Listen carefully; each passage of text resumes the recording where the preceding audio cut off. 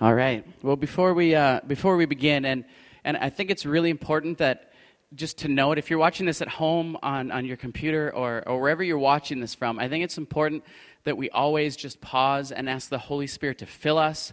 I really believe that we cannot discern or understand any spiritual truths that are different from things that we already might believe unless the Holy Spirit comes and leads us through that.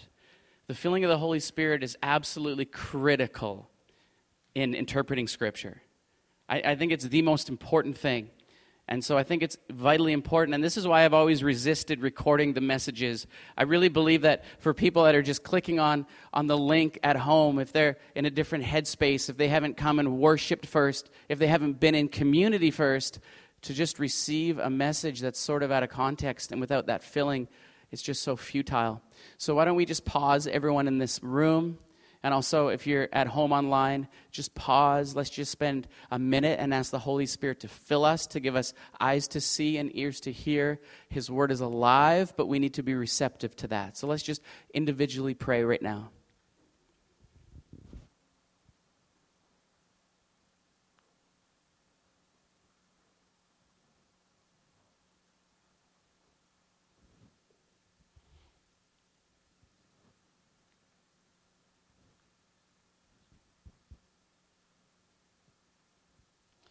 Yeah, God, we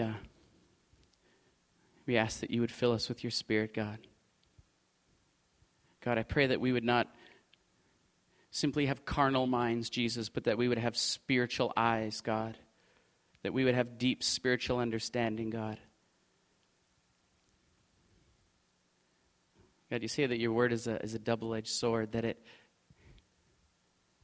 cuts away untruth and sets us free from lies, God. I pray that, God, in this place that we would experience that. Thank you for your word, Lord. We love you. Amen. Well, when I first came to Willow Park Church, I was a care group leader for 3 years, and we used to do this thing called the mall hunt, and this was really a good time. This is how it worked, is the leaders would go to Orchard Park, and we would all try to dress up so that when all of our kids came, they would maybe see us but not recognize us. If they approached you, then you had to say who you were, but what we were trying to do is to try to really blend in or be somebody else entirely. Well, I decided to go way too far, as I did in the 90s, and I dressed up as a woman, and I was really convincing. Melissa helped me. I shaved my legs. I wore a dress. I had the full wig. I was really convincing. And we went to Orchard Park, and I was absolutely killing it. Nobody approached me at all, I'll tell you what. None of my boys knew who I was. And we were just laughing at the end of the night. And me and Melissa are walking out of the doors toward my car in the parking lot. And I'm just talking to her. So obviously I'm a person who looks much like a woman with a voice that's not very womanly. And these dudes, this is what I hear. I hear them say, "Hey, that chick's a man." That's what I heard. And then I look behind me, and all these guys were staring at me. And then I'm like, oh, no. And I'm wearing high heels. And so this is difficult. So I open the door, and I just start ripping it across the parking lot. And I look behind me, and they were angry. Like, they were ready to fight me. Like, they were, like, chasing me and Melissa out of the mall. And we get to the car, and I get in it, and it's the trusty Dodge Omni. So praise the Lord. It's a real beauty of a vehicle, and it's a safe haven. I get in there, and these guys are surrounding the car like they wanted to kill me. I was terrified. And I'll tell you what, this gave me a little glimpse into the hate and abuse that many people live with. Any sort of variation on these things, and people have an emotional reaction, don't they? And today we're going to be studying gender. And for some of you, you're quite interested in this topic simply because it's become quite an issue in today's world. And for others of you, you're not just interested. This is the defining issue in your life. Like way more than anything else. Maybe you have a loved one or a friend or you yourself struggle with gender identity. This is the question that you have for God. If you had the chance to stand before God and give one question and he were to audibly respond, this is the one, because it's caused you the most questions, confusion, and hurt. And so we're just going to get right into it. This has become a really big deal in the last decade. This is the cover of Time magazine. And what they're describing this era right now, they're describing it as the transgender tipping point. And they're not just calling it a tipping point where people are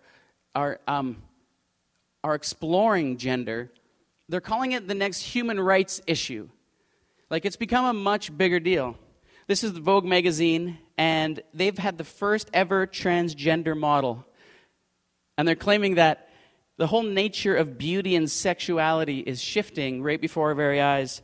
National Geographic did a couple of covers speaking about gender and the gender revolution. And that girl there on the left has said this. She said, the best part about being a girl is that she doesn't have to pretend to be a boy anymore. See, this is a massive shift in our society, isn't it? Bruce Jenner was considered to be the greatest athlete. The greatest athlete award, basically from public opinion, went to the person who won the decathlon at the Olympics. And so Bruce Jenner, before everybody's eyes, transitioned into a woman called Caitlyn and controversially won the prestigious ESPY Award, which is an award for courage. And there's a new TV show right now on TLC about transgender girl struggling with her identity. It's called I Am Jazz. And there's all sorts of dialogue on that show. They're talking to her siblings and her parents. And this is sort of a big question and a big debate right now. In Australia, it's become a big issue in the church where they just had their first pastor who has transitioned from a man to a woman while actively being the pastor. And the New York Times just did an article on Forefront Church in Brooklyn. The pastor's father is a man named Paul Williams, and he himself is a pastor and the chairman of their denomination. And he just came out as a trans woman named Paula Williams. And his son is supporting it, and the church is supporting it. And this has become a really big thing in a lot of our cities. And there's a lot of confusion around the issue. Obama issued transgender bathrooms in response to public demand, and Trump has since rescinded it. There's been a lot of accusations either way. There's been lots of rhetoric used. But it's safe to say that we don't have a clear theology on this issue. If I were to go to 10 of you and ask you for your opinion and ask what the heart of God is or what Scripture says, we would have 10 very different responses. And I think it's important that as a church, as society shifts, that we sort of just take a breath and say, okay, like, where do we stand on this? Where's the church at? And I really believe that it all starts with understanding. And so I'm going to be quoting a lot of studies for you today. And I think it's really important that you recognize that I didn't cherry pick studies. I didn't go and find... Studies can say a lot of things on either direction. So I made sure that the information presented has been peer-reviewed, and also it's been published. And I've also got a lot of information from places that have influenced me a lot. The teachings of John Tyson and Paul Dirks from Apologetics Canada, Michael Ramsden from Ravi Zacharias Ministries. A lot of these people have informed a lot of these thoughts and have been very, very helpful. But I also think it's good to just find true understanding. I know a lot of transgender kids, an awful lot, and I have spoken to them. And I have spoken to other people, and I think it's important that we as a church, if God is going to give us a heart, then we have to have understanding. I'd like you to see this spoken word video right now from a girl who I believe puts it very well. Okay, check this out.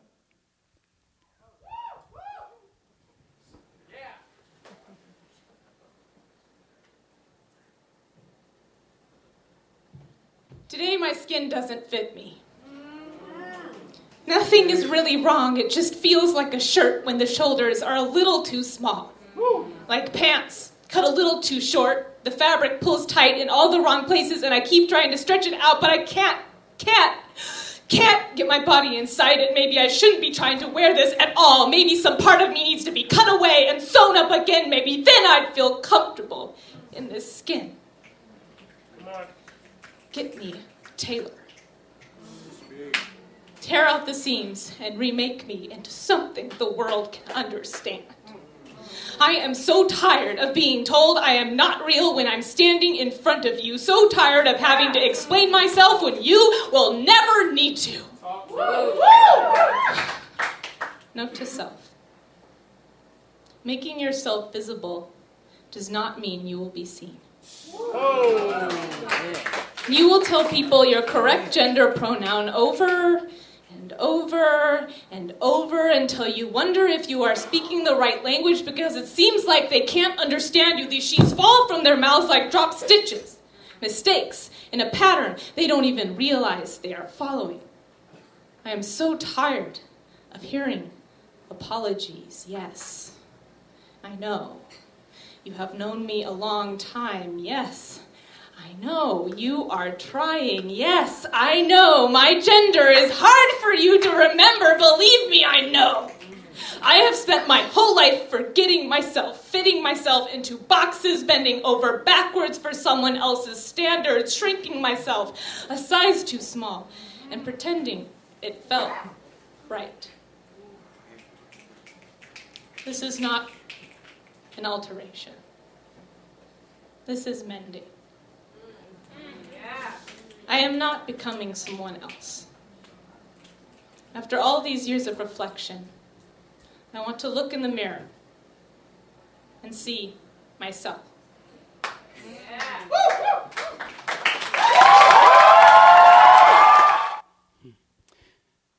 So what we are speaking about is gender dysphoria, and I think that we could all just sense the tension and just sense the emotion and the pain, and it's really important to understand what gender dysphoria is. Dysphoria is simply a deep dissatisfaction with something, a real deep down dissatisfaction with the way that things are. And gender dysphoria is this feeling that their gender doesn't match their sex. That is their anatomy and chromosomes. And it's very painful. Dysphoria is the opposite of euphoria, by the way. That really puts it into some clarity what that word means. Euphoria is a feeling of intense excitement or happiness. That's what euphoria is, like intense happiness, excitement. So dysphoria is intense anxiety and intense unhappiness. That's what it is. And so gender dysphoria is very difficult because we define ourselves in this culture by our gender. When we're born, it's the first question. It's like, what is it, a boy or a girl? And then as soon as the gender is said, all of a sudden there comes with it all of these expectations of who that person will become. So if it's a boy, it's like, all right, we're going to be able to play football, go camping, build stuff, work on my car. And if it's a girl, it's like, well, we can go shopping. We can play dress up and dolls. And you see how from the very beginning, this idea of gender is the first thing that we identify as. And when you meet somebody, your brain first determines their gender, and then it then moves into one of two places as far as stereotypes go as to who that person will be. So gender is by far the biggest identifier of who we are. So gender dysphoria is so troubling. And some people feel like they just don't fit within the definitions of their gender, and they feel more comfortable within the definitions of the other gender. When somebody decides to identify as a different gender than what their sex is, that's known as being transgender. So you've chosen a different gender than your birth sex.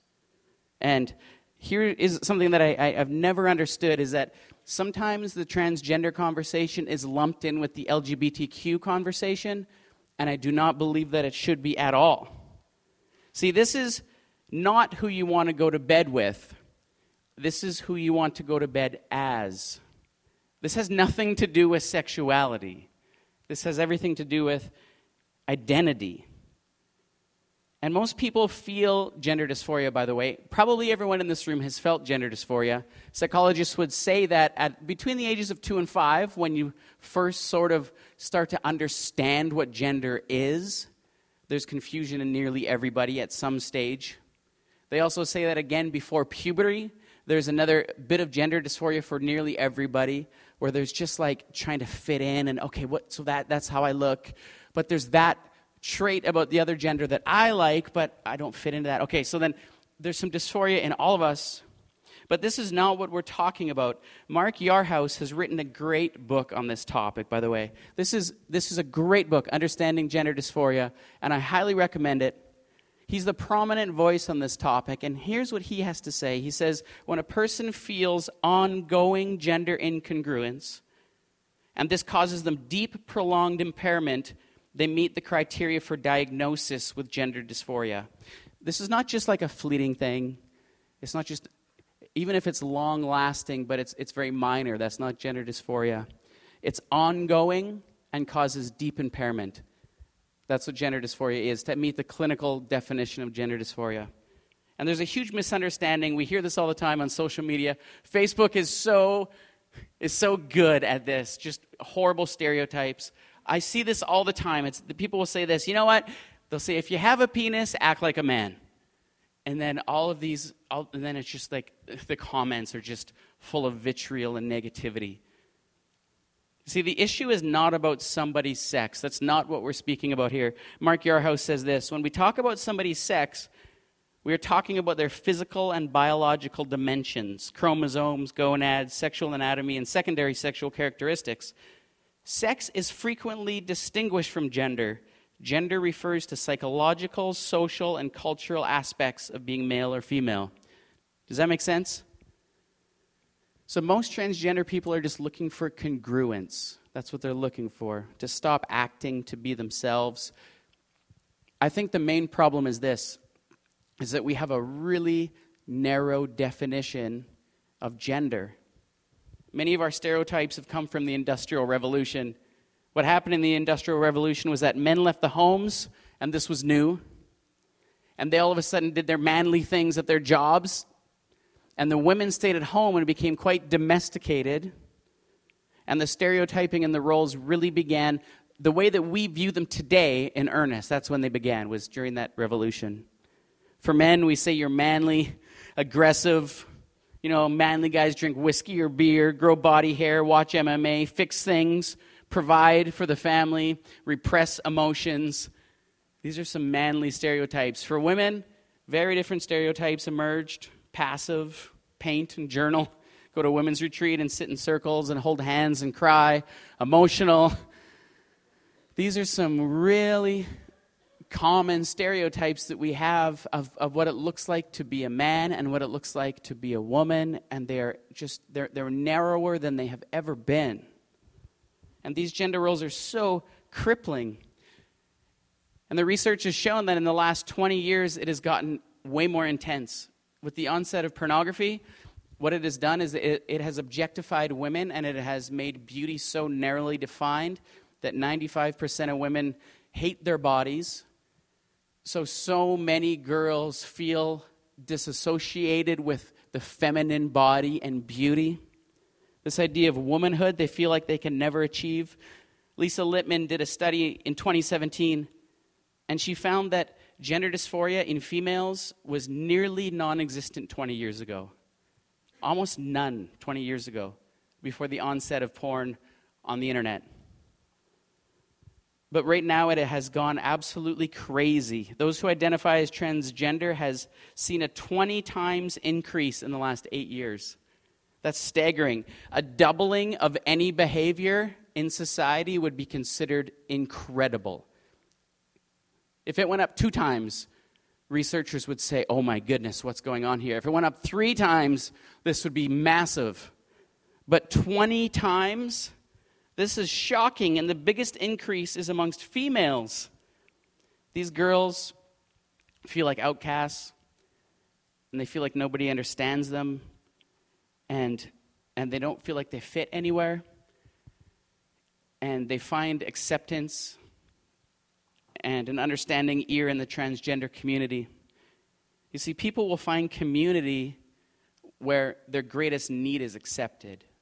At the end of the day, that's the truth for each one of us. And many people with gender dysphoria find acceptance in communities on the internet, and there's many Facebook groups that will give labels to their specific dysphoria. And what that gives these girls is somebody that understands, but it also gives them an identity that they so badly want. Even though it might feel like reaching, and even though it's coming from people that are just in survival mode themselves, this is where it's coming from. But the issue is that in order to maintain these relationships, really tough decisions have to be made at puberty for these kids. In order to stop breast growth in females, or in males to stop hair growth, voice change, shoulder production. They're forced to take drugs that stop puberty called Lupron, which is very strong. It's used as an alternative to chemotherapy. It's very, very strong. And after this, they need to take cross-sex hormones if they want to continue down this path. And these have to be used for the rest of their lives. For girls, it means permanent body hair. Many other changes. Boys take female hormones and they grow breasts as a result. And these are permanent changes. And the problem is that it sterilizes these kids and they can't have children. And these are young kids that are making decisions that affect their futures, and it's really, really scary. They're making huge decisions at this really young age.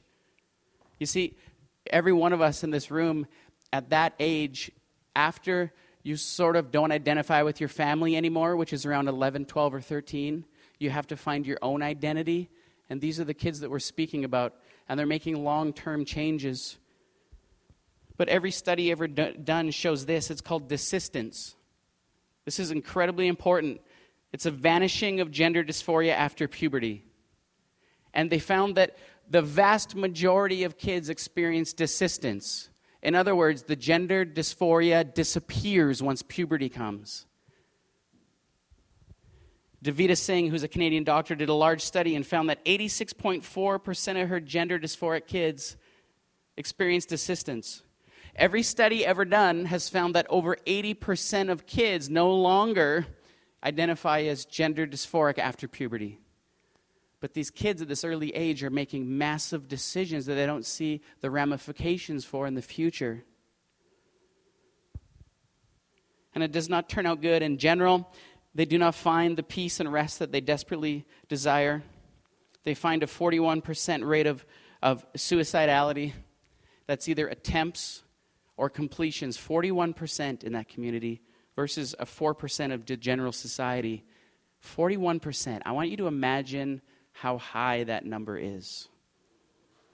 The best quality studies on this topic have all been done very recently, and they've all been done in Nordic countries because that's where they have the best research and they actually have the most amount of ability to get this sort of information. There was a study by Ashman in 2011, and it was 1,300 people, so it was a really, really big study. They took cross-sex hormones, and 18 years later on their follow-up, they found a 5.7 times suicide rate and 13 times higher drug-related deaths. Those numbers are staggeringly high. There's a lady named Celia Desnay, and she is a transgender advocate, and she did a study, was very surprised with her findings. She found that the suicide rate is 19 times higher for people that transition than the general public. These are big numbers. And Adams did a study in 2017. He looked at every single study done, and he found that the suicide rate was 36%, but after transition, it climbed to 40%. And what he found was that after transition, there was a massive spike in suicide rate and drug abuse. And the reason for that is that they were hoping so badly to find resolution to their dysphoria. They were trying so hard to think that if things just changed, that their life would change. But once they realized that it wouldn't, their hope would be gone. And now they lost that hope. And when I read these things, like my heart breaks because these aren't just stats or this just isn't a group of people. These are our kids. These are our kids. These are people that we know and love. These are beautiful people. And this absolutely breaks my heart. It breaks my heart. These are the most vulnerable people in the world. When we were in LA, we did the nails and hair of this man who was identifying as a woman, and he just sat there and he just wept the whole time. And I came up and I just prayed. And he said, man, and I grabbed his hand and he said, I haven't been touched in years. I brought him a hot chocolate, and he just completely lost his mind. And he said, you're a pastor. And I said, yeah. He says, man, this is not what I was expecting. See, we need to be a place of radical acceptance. Unbelievable acceptance. We need to fight for them and show them compassion. We need to be that sort of a people. See, for these lovely, amazing people, this is the biggest struggle in their life. They say right now about 1 in 5,000 people are born intersex, which means both genders are there, or there might be incomplete sex organs or the development of both.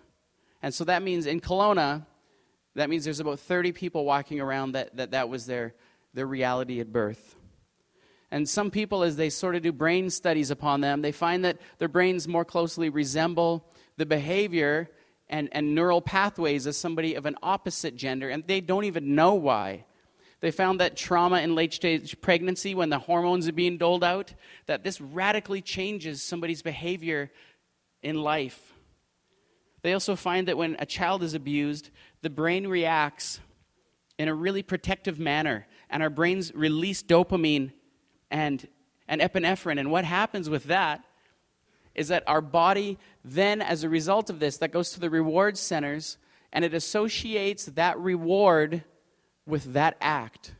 So when somebody looks at pornography, there's a massive rush of dopamine to the frontal cortex. The same thing when you use cocaine, and that's why pornography is addictive. And the brain attaches that reward to that thing. And what happens is with these kids is that the brain attaches that reward to this complete perversion of sexuality and gender, and they just have no idea what to do after that. There's so many confusing thoughts. A study in the U.S. in the 90s by the American Mental Health Association found that 80% of transgender females and 87% of male transgenders were sexually abused.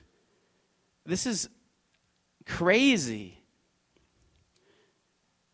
This is really important because these are the most traumatized people in our society, and our response needs to be this without question. It is, we love you, you're accepted here, come and be a part of our family. Sometimes we have this stupid idea that you need to first believe before you belong, and that's such a load of garbage. I don't see that in Scripture. No. You can belong and then you can believe later, or you can belong for as long as it takes. It's, I love you, I will not judge you, and I will fight for you. This is what we see in Scripture. Yarhouse says, if you want a person with gender dysphoria to choose a path from all their options that seems more redemptive, they need to be a part of that redemptive community. You see, everyone is welcome here. We're all brothers and sisters. Remember from last week's message, if you missed it, go and listen to it. When Jesus saw that Jewish woman with the dead son, his heart went out to her, this Greek word splanchizomai, which means from the womb. That's the word. It means, I love you like you're my own child. His acceptance for her, this Jewish woman who was not a follower of Jesus, was his heart went out as a father. Paul says that to treat everyone as though they're the people that Christ died for. That our response as the church is splanchizomai. It is, I love you like you're my brother or sister. Oh, we're called not to judge. And so it just frees us to love everybody without even worrying about it. We can just be reckless in our love. Absolutely crazy with our love. Remember that they called Jesus a drunkard. Remember what they called him? Because he loved everybody and he was so proud of it. This is who we get to be. End of the story. That community is welcome with us. It's just that simple. If anybody would be excluded from their sin, there would not be one person in this community. Not even one. You may be asking me, though, what about me personally? I want to follow Jesus, and I feel dysphoria. What should I do personally? Not my neighbor or even my children or anyone else but me. Like, what should I do? See, if we're choosing to follow Christ, then we are making a radical decision. It's a very different posture than the rest of the world. The rest of the world finds their identity and self-identifies. As a follower of Jesus, this is what we do. We come to God and we say, here I am, who am I? It's the whole symbol of baptism. It's laying down your life. It's saying, I'm dead to who I was and I'm coming to life. You tell me who I am. Show me, God, who I am. Show me. The prophet Isaiah walked around barefoot and naked for 3 years. Did you know that? Isaiah, naked for 3 years. This was a prophetic statement saying this is the posture that we come to God with. It is, I am naked. I don't have an identity. I'm not wearing anything. I'm not deciding who I am. You show me who I am. It's totally different. Oh, Jesus says this, so that if you want to find your life, you must lose it. If you want to find your life, you must say, I'm not going to self-identify. You show me who I am. So we come to him naked. Colossians 3 says, for you died, and your life is now hidden with Christ in God. You died. You're hidden with Christ. And then it says, when Christ, who is your life, appears, then you also will appear with him in glory. That word life is Zoe, which means fullness of life. It says, when Christ, he is your life, Zoe, fullness of life. You will find your identity completely in him. You become your true self. Before the foundations of the world, God made you. Did you know that? Before the foundations of anything, before there was any physical creation, there was you with an identity and a unique name that only you have. And then when you were conceived, the Creator knit you together in your mother's womb. He gave you identity before anything and a name. That name is really important because the name that he gave you signifies your true identity, and we each have that. And when we find who we are in him, when we lay down our lives, we are alive. We have a unique name. Blaise Pascal said this, we can only truly find ourselves in Christ. You see, identity comes from God, and some guys are very feminine, or passive, or emotional, or gentle, and say, I don't really fit in with this idea of being male. We have these debilitating stereotypes of manhood, and some girls, you think, you know what, I've always felt like a tomboy. I've never felt like a girly girl. I've never felt like the skin fits me. It's because we have these tiny, narrow definitions of what it looks like to be a woman. But these variations of gender role can be celebrated and need to be celebrated in the church. Am I right? Manhood can look of many different ways, and so can womanhood. Gender is amazing, but it's been hijacked. But by creation, it's intentional and it is beautiful. Listen to what Jesus said in Matthew 19. He said, haven't you read that at the beginning the Creator made them male and female? We've each been assigned gender from our Creator, and it's meant to be life-giving and freeing and liberating and beautiful. It can be diverse, and it never makes people feel ugly or feel full of shame. This is why Mark Yarhouse says this. He says, I see the value in encouraging individuals who experience gender dysphoria to keep with their birth sex. And I would agree that when we come to God, he's never going to speak identity to us counter to what he says in his word. He said he's made us male and female. It's intentional. It's beautiful. He wants us to be free in that, and he wants us to go with that. All fullness of life is found in Christ, so we get to surrender to him. And there's so much hope for you, even if this is a huge struggle for you. Listen to what Isaiah says. He says, this is crazy. He says, for the eunuch who keeps my commands. You're thinking, wait, what? For the eunuch who keeps my commands, I will give him an everlasting name.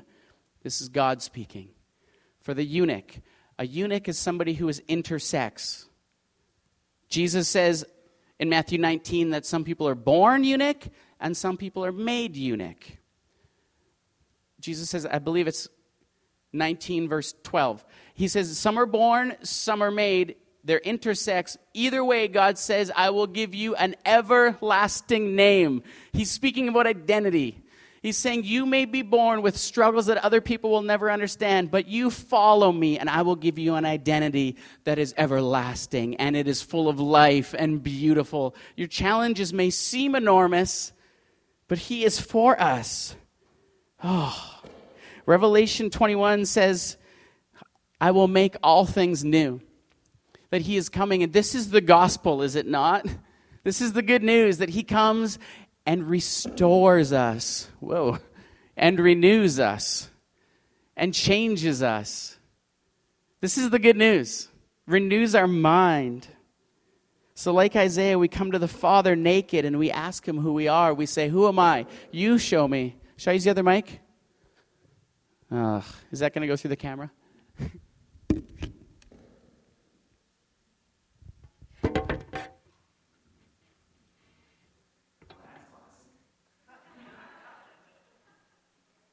Listen to what Jesus says in Matthew 11. He says, come to me, all who are weary and burdened, and I will give you rest. Take my yoke and learn from me, for I am gentle and humble in heart. You will find rest for your souls, for my yoke is easy and my burden is light. He is saying, just simply come to me and trust me. You know what? So many things in life don't make sense to our human mind. And we're just like, you know what? I don't feel like I fit, God. I feel this dysphoria in my life as far as my gender and about other things in my life. And he says, come to me and I will give you complete rest.